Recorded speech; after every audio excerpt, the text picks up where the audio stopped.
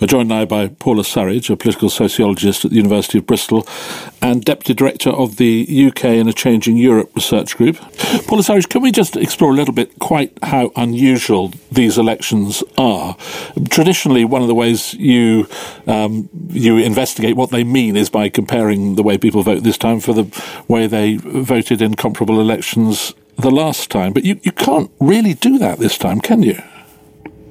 No, it's quite complex to get across. So we've got two different sets of local elections taking place in England at the same time. One set that last took place in 2016, before the referendum, and one that last took place in 2017, just before the 2017 general election. So it's going to be really difficult to make comparisons with those earlier elections. An awful lot has changed, but understanding which of those particular things is driving change is going to be really tricky. Just to look back a little bit, and you talked about some of the things that have happened since these seats were last contested.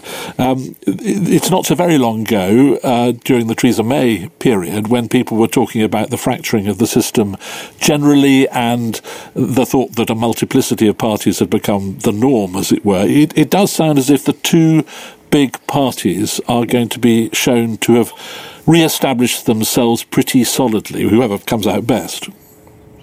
I'm not sure that's going to be a simple read-off. Locally, we know that the Lib Dems have got strength in certain places that they'll be looking to build on. They'll be looking to see if they can pick up some of the Remain vote that went to the Conservatives in the general election that might now feel that they can move to the Lib Dems again. We've seen in some of the polls small but significant increases in the Green vote, and that might rise. And in the 2019 locals, which were a different set of seats, but we saw a real rise of local parties, local residents groups, and independent candidates, and that'll be something else to watch out for as well. The whole commentary afterwards will probably focus on that Conservative-Labour battle, as it tends to do, but there will be all sorts of interesting stories going on underneath that at local level. Do you take quite such a benign view of this, or do you think that there's a danger in this rather confusing picture that voters are facing?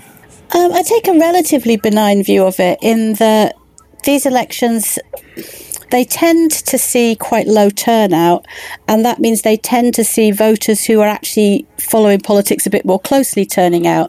So in that sense, they're a little bit less likely to be confused than the electorate as a whole, because they do tend to be paying quite close attention to elections.